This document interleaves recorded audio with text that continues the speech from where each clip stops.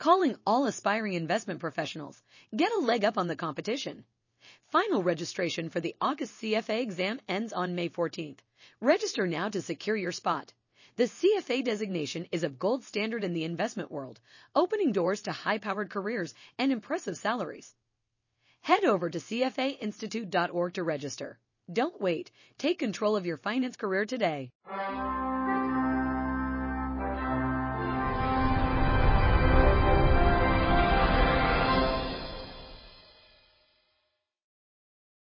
Hello, and welcome to this episode of Take 15. My name is Bud Haslett, and I'm the head of Risk Management, Derivatives, and Alternative Investments here at CFA Institute. Today I have the pleasure of talking with Rick Buchstaber from the SEC. Rick, thank you so much. And I just had the pleasure of listening to Rick and his speech at the CFA Institute annual conference, and it was absolutely wonderful. And one of the things that I thought was really interesting is that you said that you've been involved with risk management for so many years that you've seen the evolution of it. And could you talk a little bit about that for us? Yeah, I started out, originally I was going to be a professor. I got a PhD from MIT, got into option theory and derivatives, and then around 84 I came to Wall Street because that was just starting to become an area of interest on Wall Street. And originally I was helping with the development of derivatives and then did proprietary trading. And then you had these blow-ups at Bankers Trust, then the mortgage desk at Merrill Lynch. And so people started to have demand for risk management. So in the early 90s, I was asked to be in charge of market risk management at Morgan Stanley. And then from there went to Solomon. So I was getting involved in risk management right when it started to become an issue on Wall Street, partly because I had derivatives background. That's where a lot of the risk came from, and I had done some trading. And I also was involved during the crash in 87 because at that point I was doing portfolio insurance, which, as you know, was pretty much implicated in the crash in 87. So as a participant, I saw the first crisis, and then I was pretty much on board as all the crises in the 90s occurred.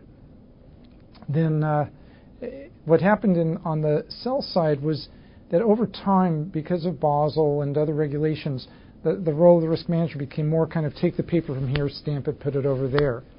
And there wasn't the need so much for people with strong research or trading background. And just at about that time, I moved from the sell side to the buy side, just as risk management was starting to be something that was regarded as a value for hedge funds. So I may well have been the first risk manager in a hedge fund when I went to More Capital in 99.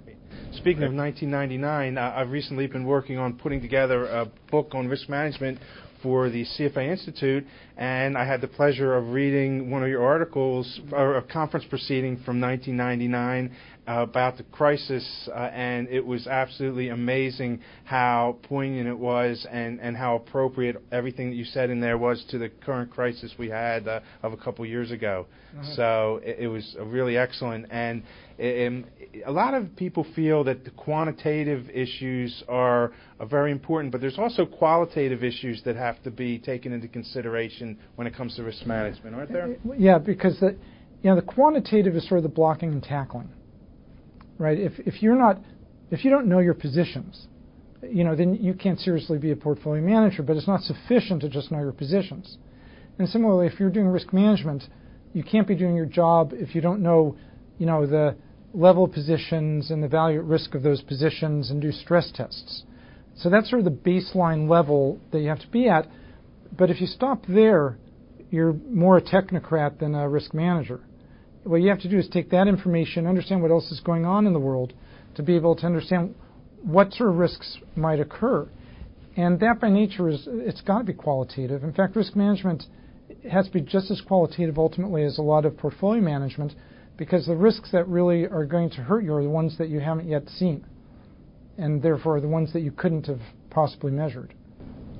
In your speech, you made an interesting comment about value at risk, and many people are saying that's not as valuable as it once was, and you stated that it's accurate over much of the range Would you like to comment a little more about that? Yeah, what a lot of people are saying is, look, you had all these smart quantitative people doing the value at risk and so on, and they missed this crisis. So, how can you think this stuff works?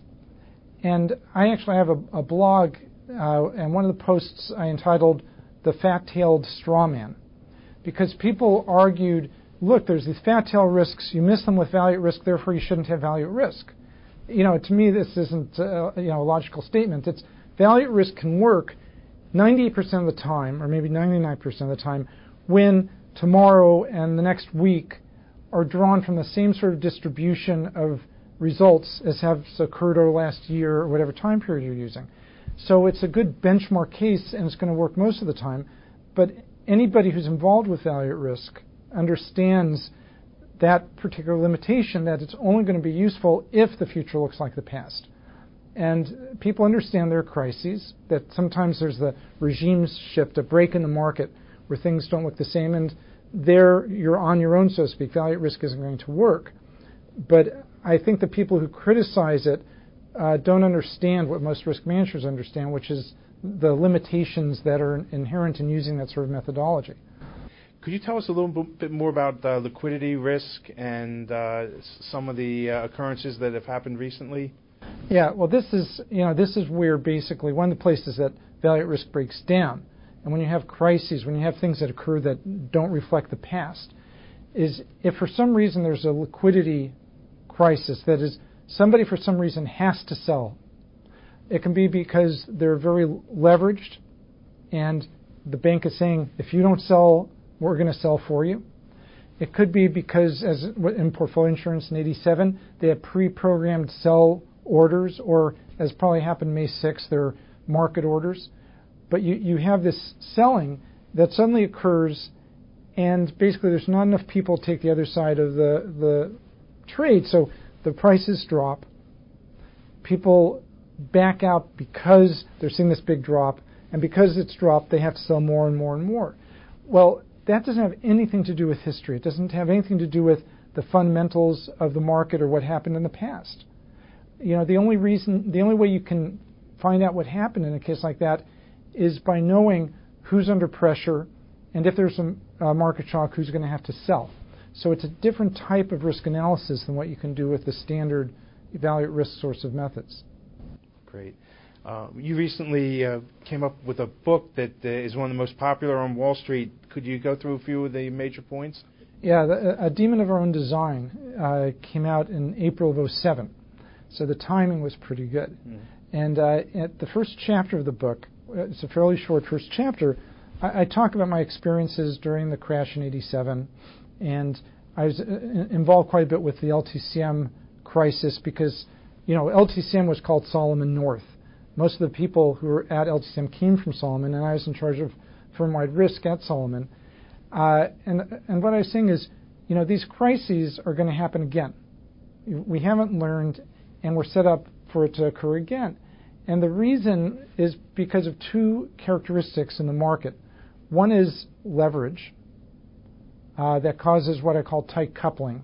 And tight coupling basically is if you have in engineering, a tightly coupled process is one where when the process gets started, it just moves on and on and on, and you can't sort of intervene. And a lot of the crises are tightly coupled in the sense that once it falls off the edge, you can't pull it back. It just keeps on tumbling. And the other characteristic besides tight coupling is complexity.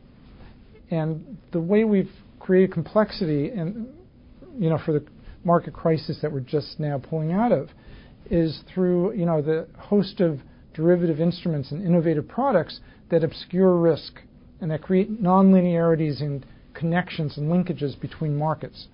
So that was sort of the premise that I had in the book, is sort of the underlying characteristics of the market that tend to make them crisis prone. I'd like to thank you very much for talking with us. It's a real honor, and thank you for joining us for this episode of Take 15.